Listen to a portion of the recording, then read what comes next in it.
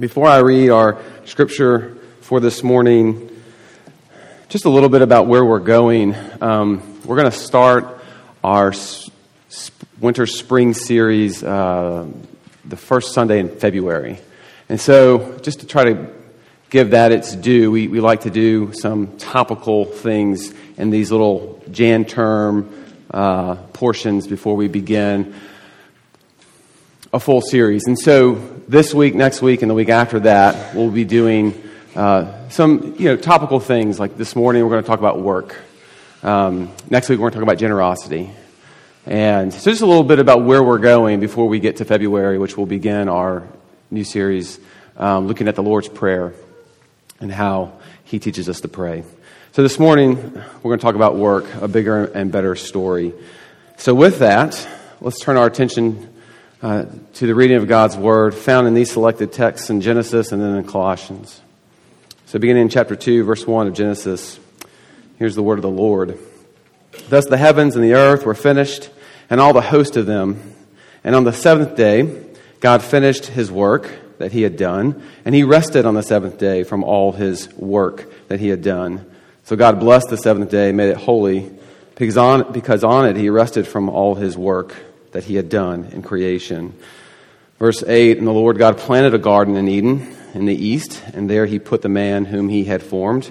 And out of the ground the Lord God made to spring up every tree that is pleasant to the sight and good for food. The tree of life was in the midst of the garden, and the tree of the knowledge of good and evil. And the Lord God took the man, and He put him in the garden of Eden to work it and keep it. And the Lord God commanded the man, saying, You may surely eat of every tree of the garden, but of the tree of the knowledge of good and evil you shall not eat, for in the day that you eat of it you shall surely die. And then chapter 3, verse 17, and to Adam He said, Because you have listened to the voice of your wife, that's implying over the Lord's voice, not just in general listening, and have eaten of the tree of which I commanded you, you shall not eat of it. Cursed is the ground because of you. In pain you shall eat of it all the days of your life. Thorns and thistles it shall bring forth for you. And you shall eat the plants of the field. By the sweat of your face you shall eat bread, till you return to the ground, for out of it you were taken. For you are dust, and to dust you shall return. And then in our New Testament reading in Colossians chapter 3, 22 to 24. Bondservants, obey in everything those who are your earthly masters, not by way of eye service as people pleasers, but with sincerity of heart, fearing the Lord. Whatever you do, work heartily as for the Lord and not for men, knowing that from the Lord you will receive the inheritance as your reward. You are serving the Lord Christ. Let me pray for us and ask God to teach us His word this morning.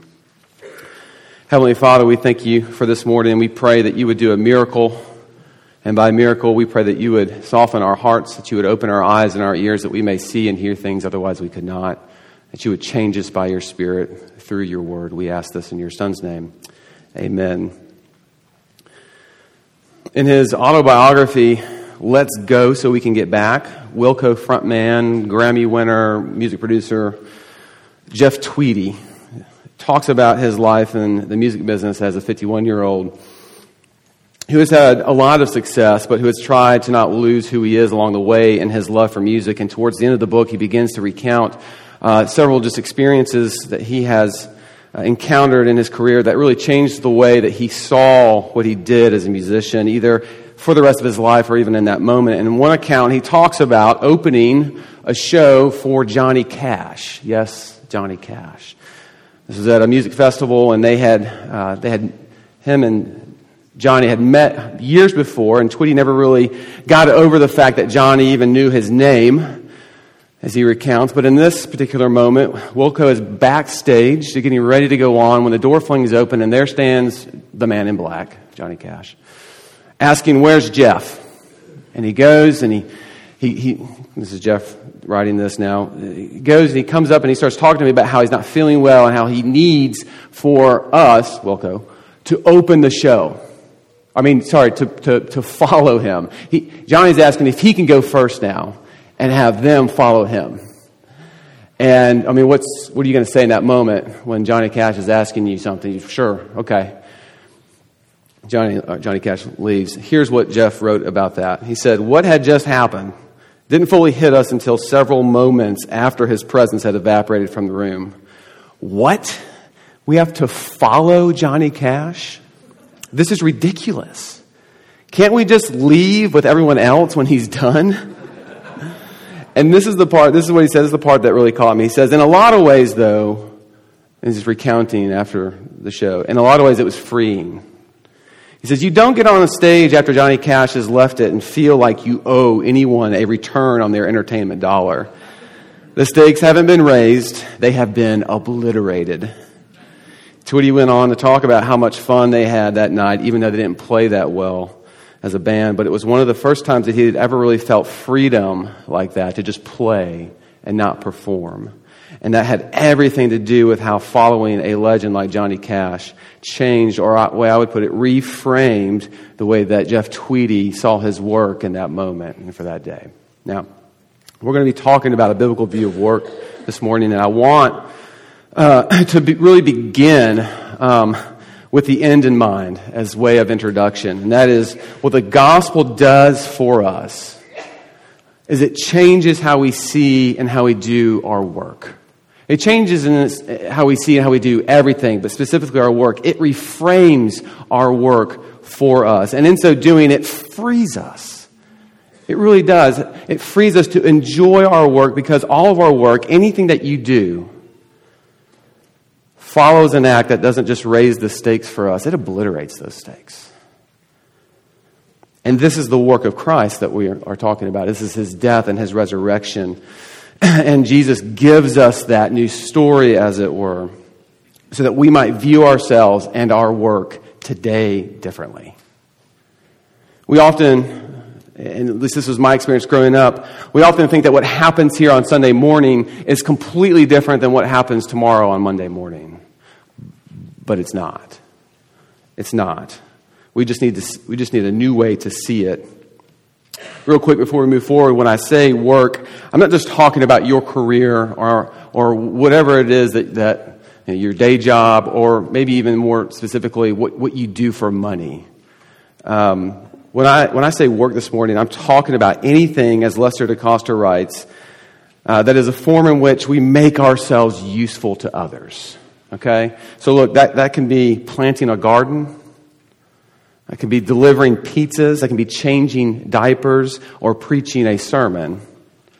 But that is a more biblical definition and view of work. Anything that makes ourselves useful to others. Not just something I get paid for, but all of work. So how do we begin to see our work differently? Well, we need a new view of it. We need a biblical view of it. And so we're going to look at how the Bible gives us that view as we see the value of work, as we see the problem with work, and as we see ultimately the power in our work to change the way that we see and do what we do. Okay, so no, this is going to create way more questions than it answers. Okay, I'm going to just put that out front. So if it's helpful, I would love to talk about this. I don't know how much time we have after the service, but certainly if you want to send emails or texts or meet for coffee or lunch, let's do that. But we've got to start somewhere, and this is the best place to start. So the value of work. Work has value because it is image-bearing. Let me say that again. Work has value because it is image-bearing. There are 3 mandates that we just read about in Genesis. And these mandates are features, as Dr. Jack Collins writes, that God planted into human nature at the very beginning. And he calls us, these 3 mandates, he calls us to be fruitful and to multiply. He calls us to work, which is to be stewards, to subdue and rule over the earth and the planet. And he also calls us to worship. Or you could summarize these as the 3 W's: work, worship, and wedlock, as Collins does, the big 3. But these mandates have value because they are image-bearing. All 3 of them are. When we do them, we actually reflect something about who God is. And that's why work is so important and why it has value. Is because it reflects something about our Creator. And so the first thing that we notice that is, it may not jump off the page to you in Genesis, because perhaps you've read it many times, is that God works. This is what this means to be image-bearing. God works, and we see this in Genesis 2:2. We see that God works in creation to do what? To create. On the seventh day, God finished his work that he had done, and he rested on the seventh day from all his work that he had done. So God blessed the seventh day and made it holy because on it God rested from all of his work. All right, and we all know that if something is repeated in Scripture once or twice, it's important. We should perk up a little bit. But if it's repeated 3 times, whoa, that's something. Well, that's what's happening here. And so from the very beginning, what the Bible is trying to show you is that the God who creates you works, and it's a good thing. But as we see later, not only does God work, we work. By the time we get to verse 5, there's a problem because there is no man to work the ground, as the text says. And then by verse 15, the Lord God took the man and put him in the garden to work it and to keep it. These aren't park rangers, just sort of making sure everything's okay. These are people working the ground and doing things to make it more beautiful and to help it to flourish. Of all the things that God could have done or have his creation doing, he chooses to have them to work. Don't miss that. And he does this because our work will reflect his character and goodness, or who he is. This is image bearing. All right?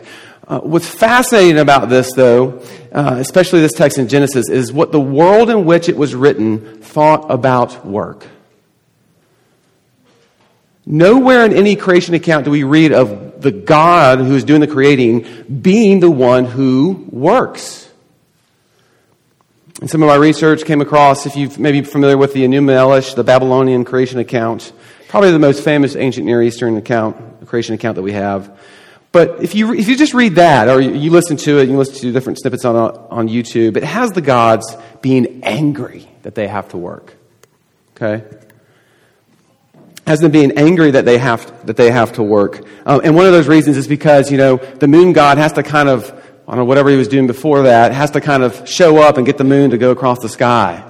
And then, or the sun god has to, there's got to be that day thing. And then, and so they're angry that they got to be interrupted doing whatever it was they were doing to go make sure these things happen. And so in these creation accounts, what do they do to get around the work? Well, they create humans. Well, we'll get them to go do this stuff. And what the gods are really saying is that work is beneath us. We don't do those types of things. And this doesn't really change. This worldview doesn't really change even in the Greco-Roman worldview. There we read in those accounts that work is really a curse. Right? And so if you had to do that, there was something that, there was a lower form of life if you had to go do those things. And so what's unique about the Genesis account that I wanted to pause for a little bit and note is that work isn't seen as a problem here. Something someone else should do. Work is seen as good, something God loves to do.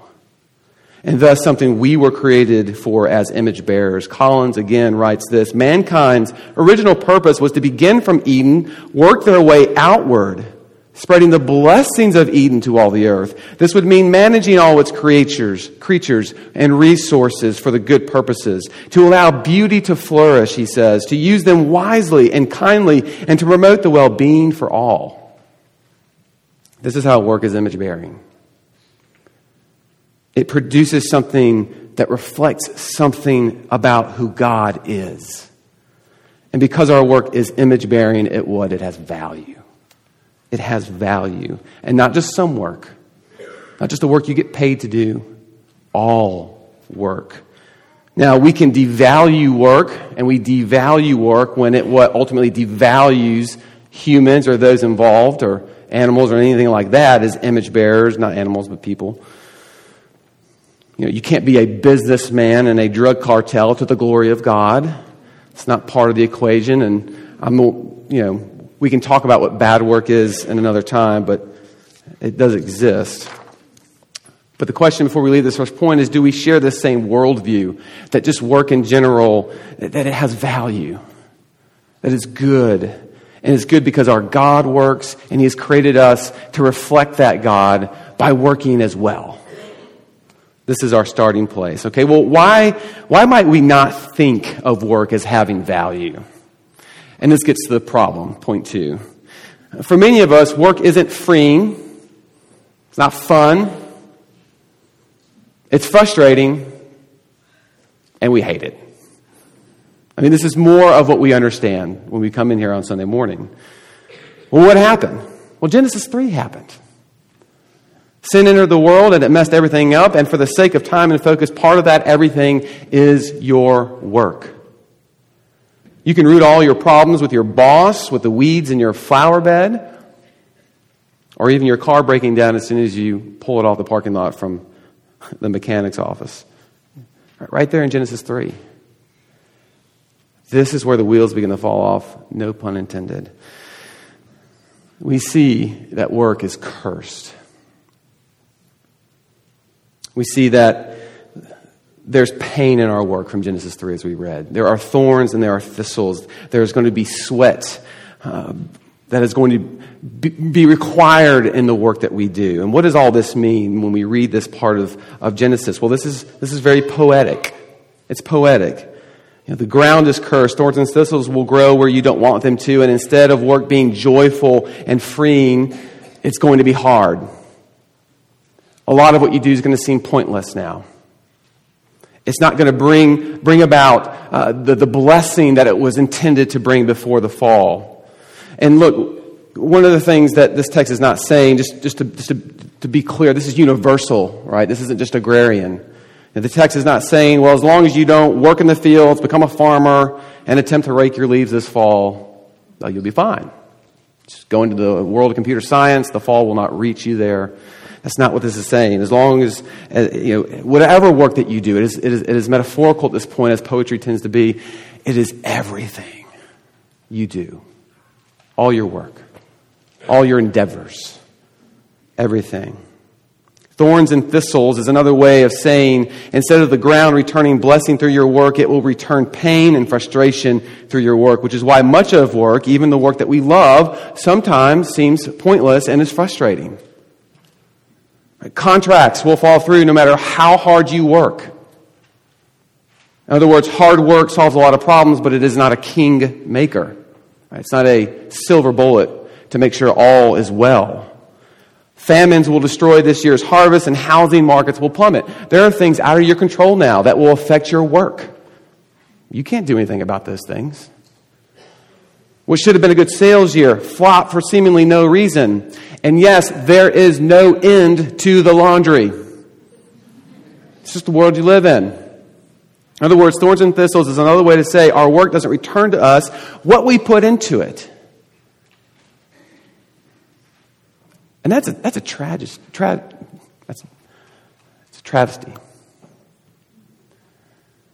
It's not the way it's supposed to be. But it also means that your work is not going to fulfill you in the ways that you think that it's going or should fulfill you. And that's really a big one for today. You know, for Westerners like ourselves, we are unique in human history by virtue of even getting to consider what work we would like to do for a living or leisure.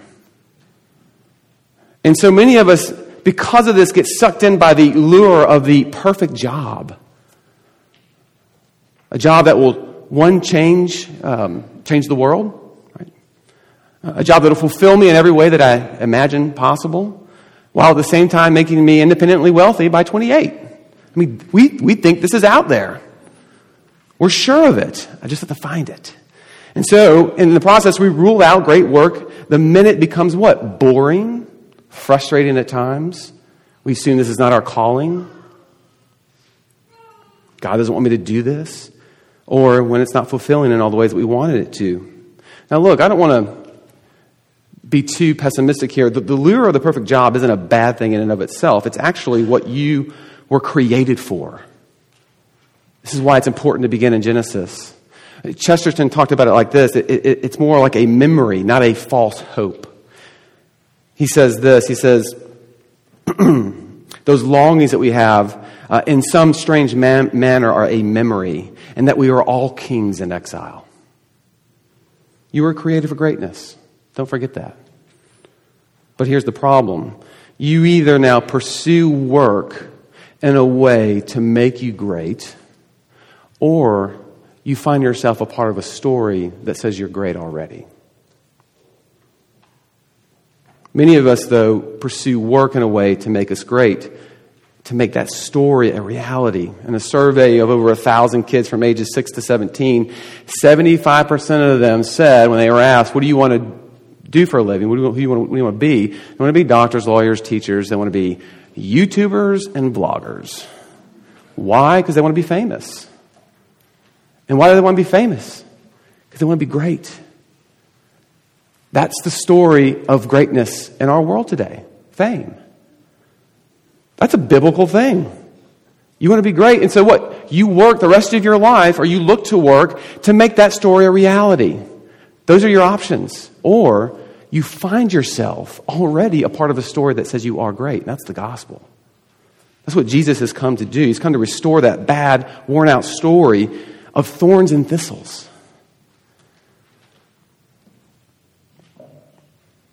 Thorns and thistles also means that we will now work with what? Wrong motives too. This is part of the problem still. It will become just a means to an end, our job or whatever work we're doing, or it'll become a way for us to get mine in order to get ahead at the expense of others. And as we will see later, one of the sure ways for you to hate your job or to hate your work is to see it as a means to an end. Wrong motives then can lead to putting our identity in work. This is a whole other sermon. We'll put our identity in there. We'll ask it to do way more for us than it ever was intended to.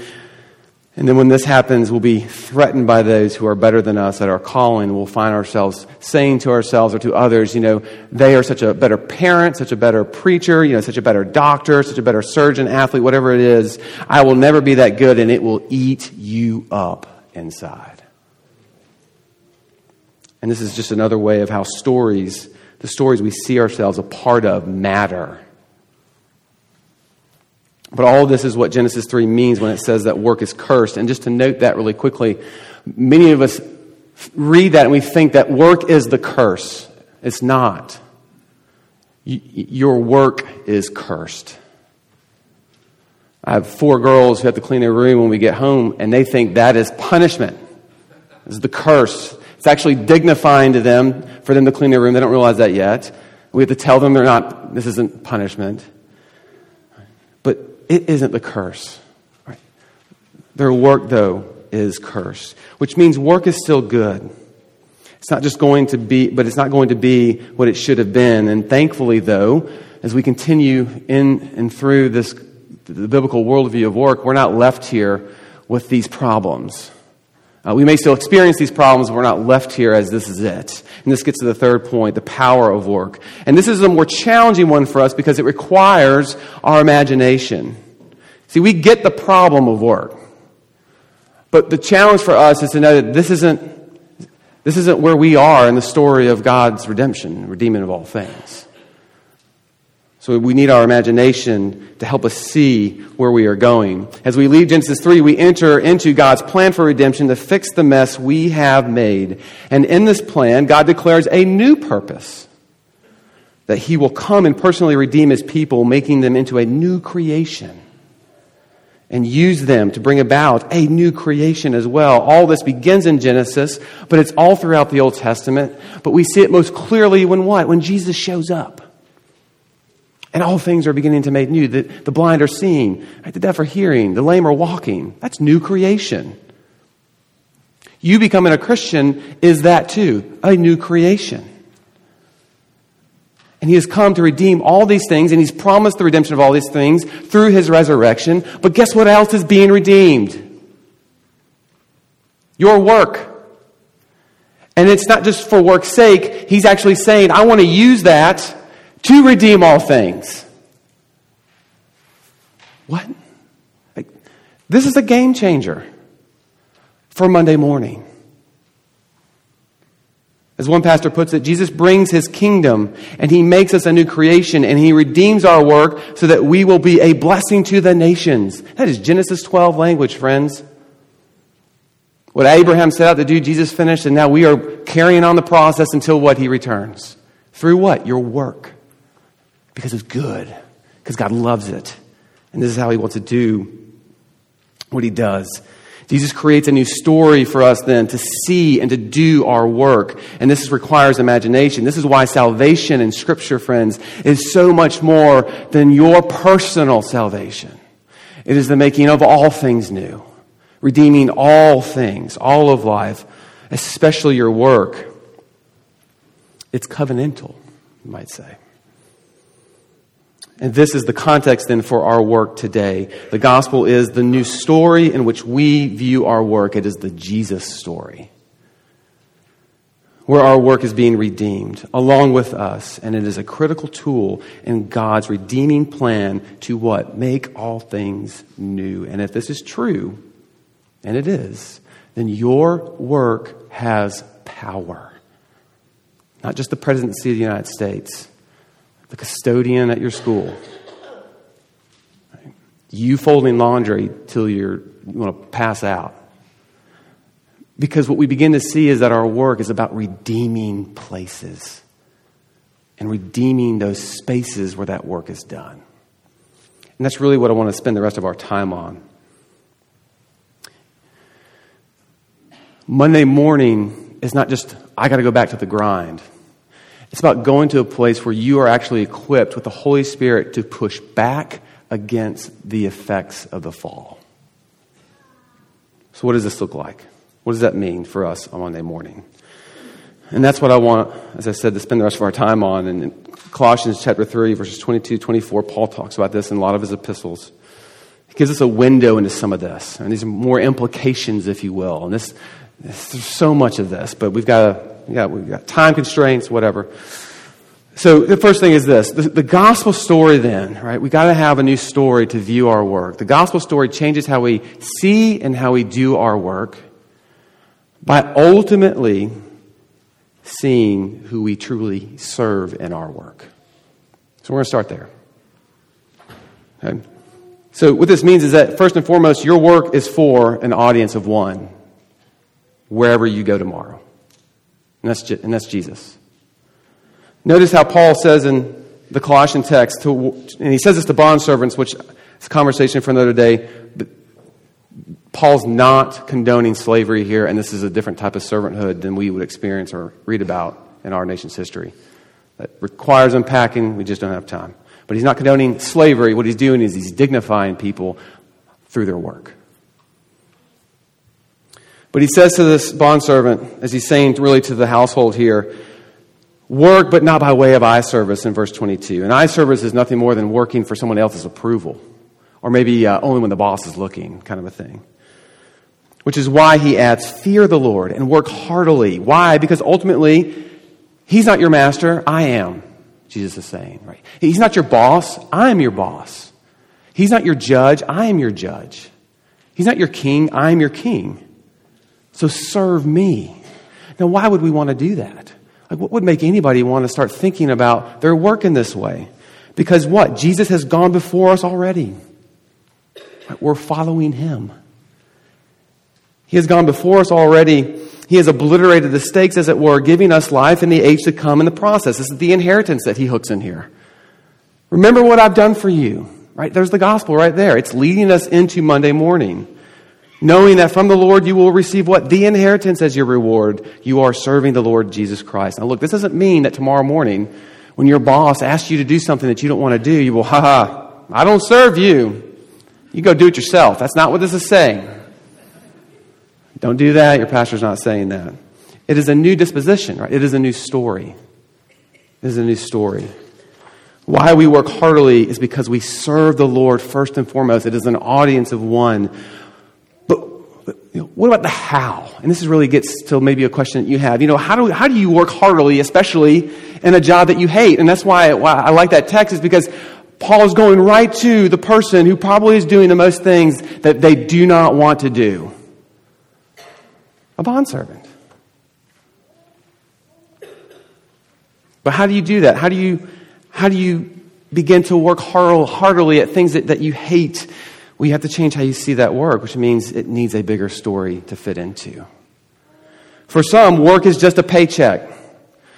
You came in here today and you're thinking, tomorrow I just got to get up and go and get that paycheck. That's a small story. That's what Paul is saying to you. For others, work is a means to an end. That is a small story. I work over here so that I can really go and do the things that I want to do. Nothing wrong in and of itself. Nothing wrong with just going to work to get a paycheck. But it's a small story. Work as serving King Jesus, that's a bigger story. And what needs to be said is your current job or wherever you find your work might not be what you do forever. But while you are there, Paul's saying, work heartily. Why? Because you don't serve man. You're a new creation. You serve a king. You serve Jesus in all that you do, the one who has gone before you and has served you till death. I'm sure there were things that Jesus didn't want to do at times. Things that were before him that he did not want to follow through on. But what kept him there was what? It was a vision, was a way of seeing that drew him and his work into what? A bigger story. And that story included you and me. The story of redemption. That's how we learn to work heartily even with work that we don't like. Do you need to adjust the story in which you view your work tomorrow? It's one of the things that we might see here. Ada waited tables in seminary. She loved it. She would probably go do it again if she had the chance. But she didn't love it because, it was her dream job or because she got filthy rich.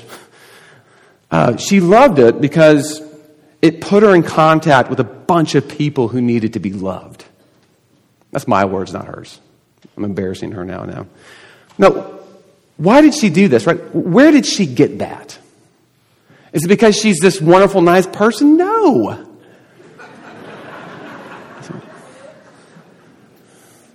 It can't be.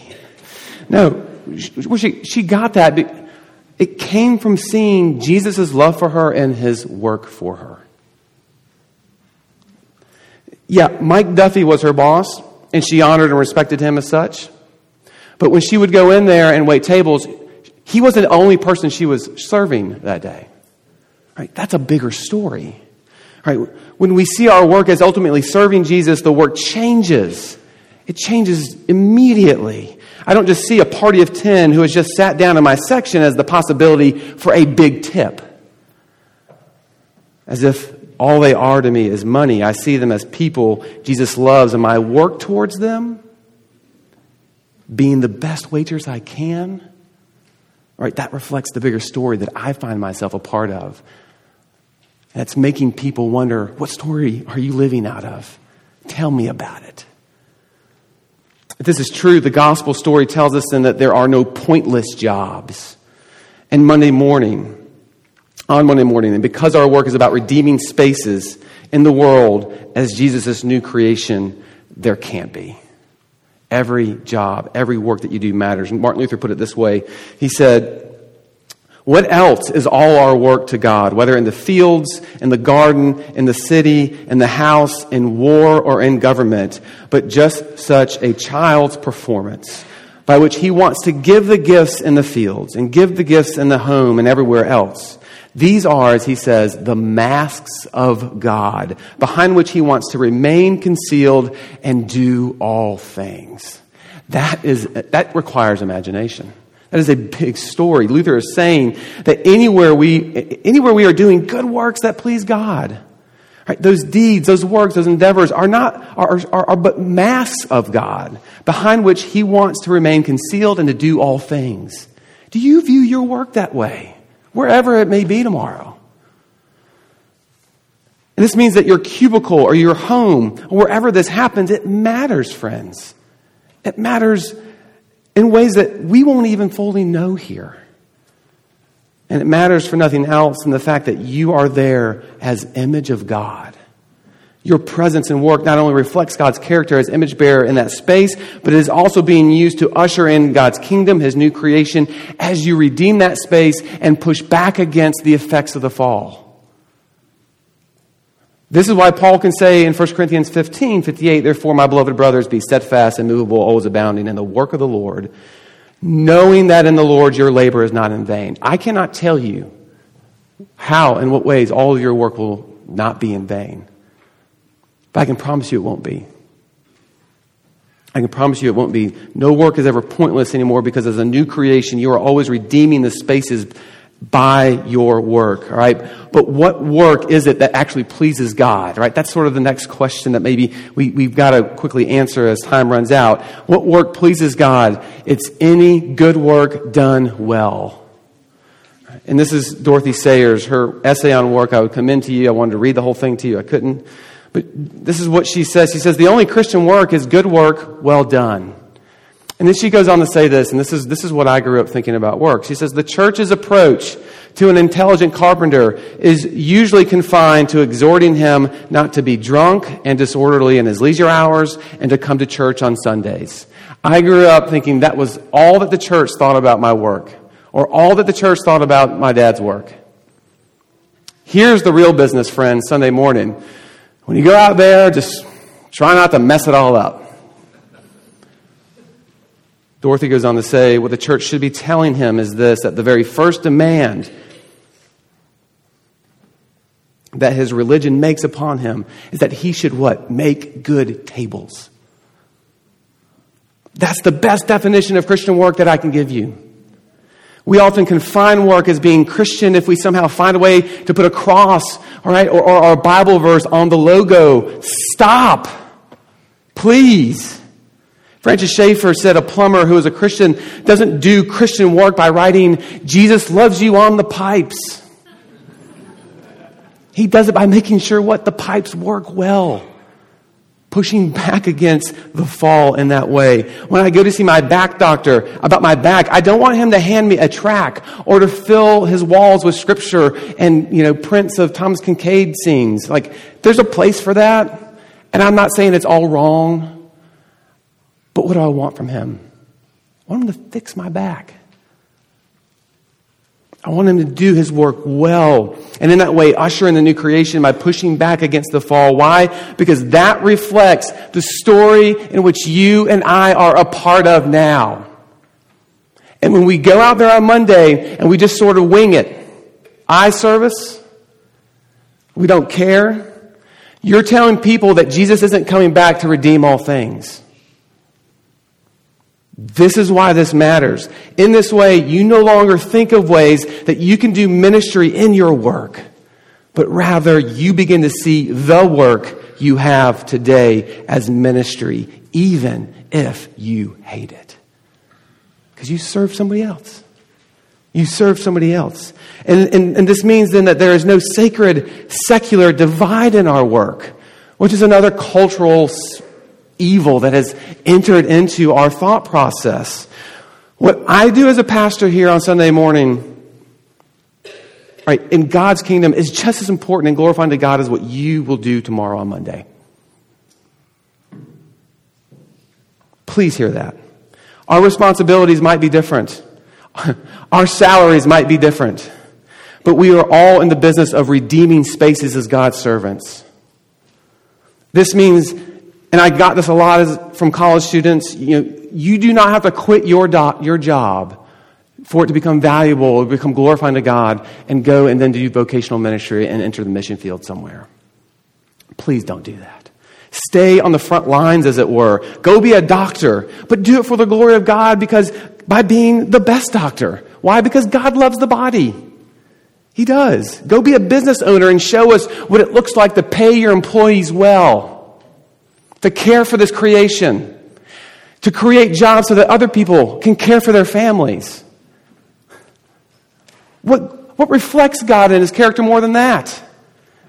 Go be a teacher. Commit your life to being the best at figuring out how people learn because God created us to learn and grow. Give them that gift through your work. Be an athlete who commits to his or her craft in a way that displays the excellencies of the body because the body is excellent. It's how God made it. Be a musician or actor, not just because you love music and stories, but because God loves music and stories. And communicate that love of God for that thing to the world. You don't have to go into ministry for your work to have value or to be Christian. It already has value. And what makes it Christian is not attaching some Bible verses to it or getting caught reading your Bible in your office. What makes it Christian is if it's done well. Because that's the type of work that your Creator is in the business of doing. This is your job on the front lines tomorrow. There are no pointless jobs. With that, I will conclude our time. There are no pointless jobs. There are only small stories, friends, in which we see and view those jobs. The gospel is a bigger and better story that says work has immense value. It's cursed. Right? There are problems there. But it is being redeemed. It is being redeemed. And one day the flowers we plant will grow. And there will be no more thorns and thistles. Do you have that vision? Do you have that type of imagination? But tomorrow, Monday morning, your work, wherever you find yourself, will still be frustrating and broken. But remember, you follow the greatest act there ever was in the finished work of Jesus for you. And that's the story you and your work are a part of. And that should free us to go into Monday morning to serve our Lord, knowing that the inheritance is already won for us. Do you see it that way? What would it look like for you to adjust that lens come tomorrow? Let me pray for us. Heavenly Father, we thank you that as it turns out, the things that we love, you love. And isn't that such a coincidence? That you've created us to do what we love because it reflects what you love. And one of those things is work. And so we pray that you would teach us about that. That we wouldn't just see it as a means to an end or something that we just have to do in order to get on to the next stage in life. But there is real work there. And there is real ministry there. And things that we do, the things that we do that seem to be so mundane and pointless are no longer mundane and pointless. They are bringing the new kingdom to bear here in front of us, redeeming those spaces and pushing back against the effects of the fall until you return again and draw these things into your new kingdom. Would you give us great visions for that day to come? We pray this in your Son's name. Amen.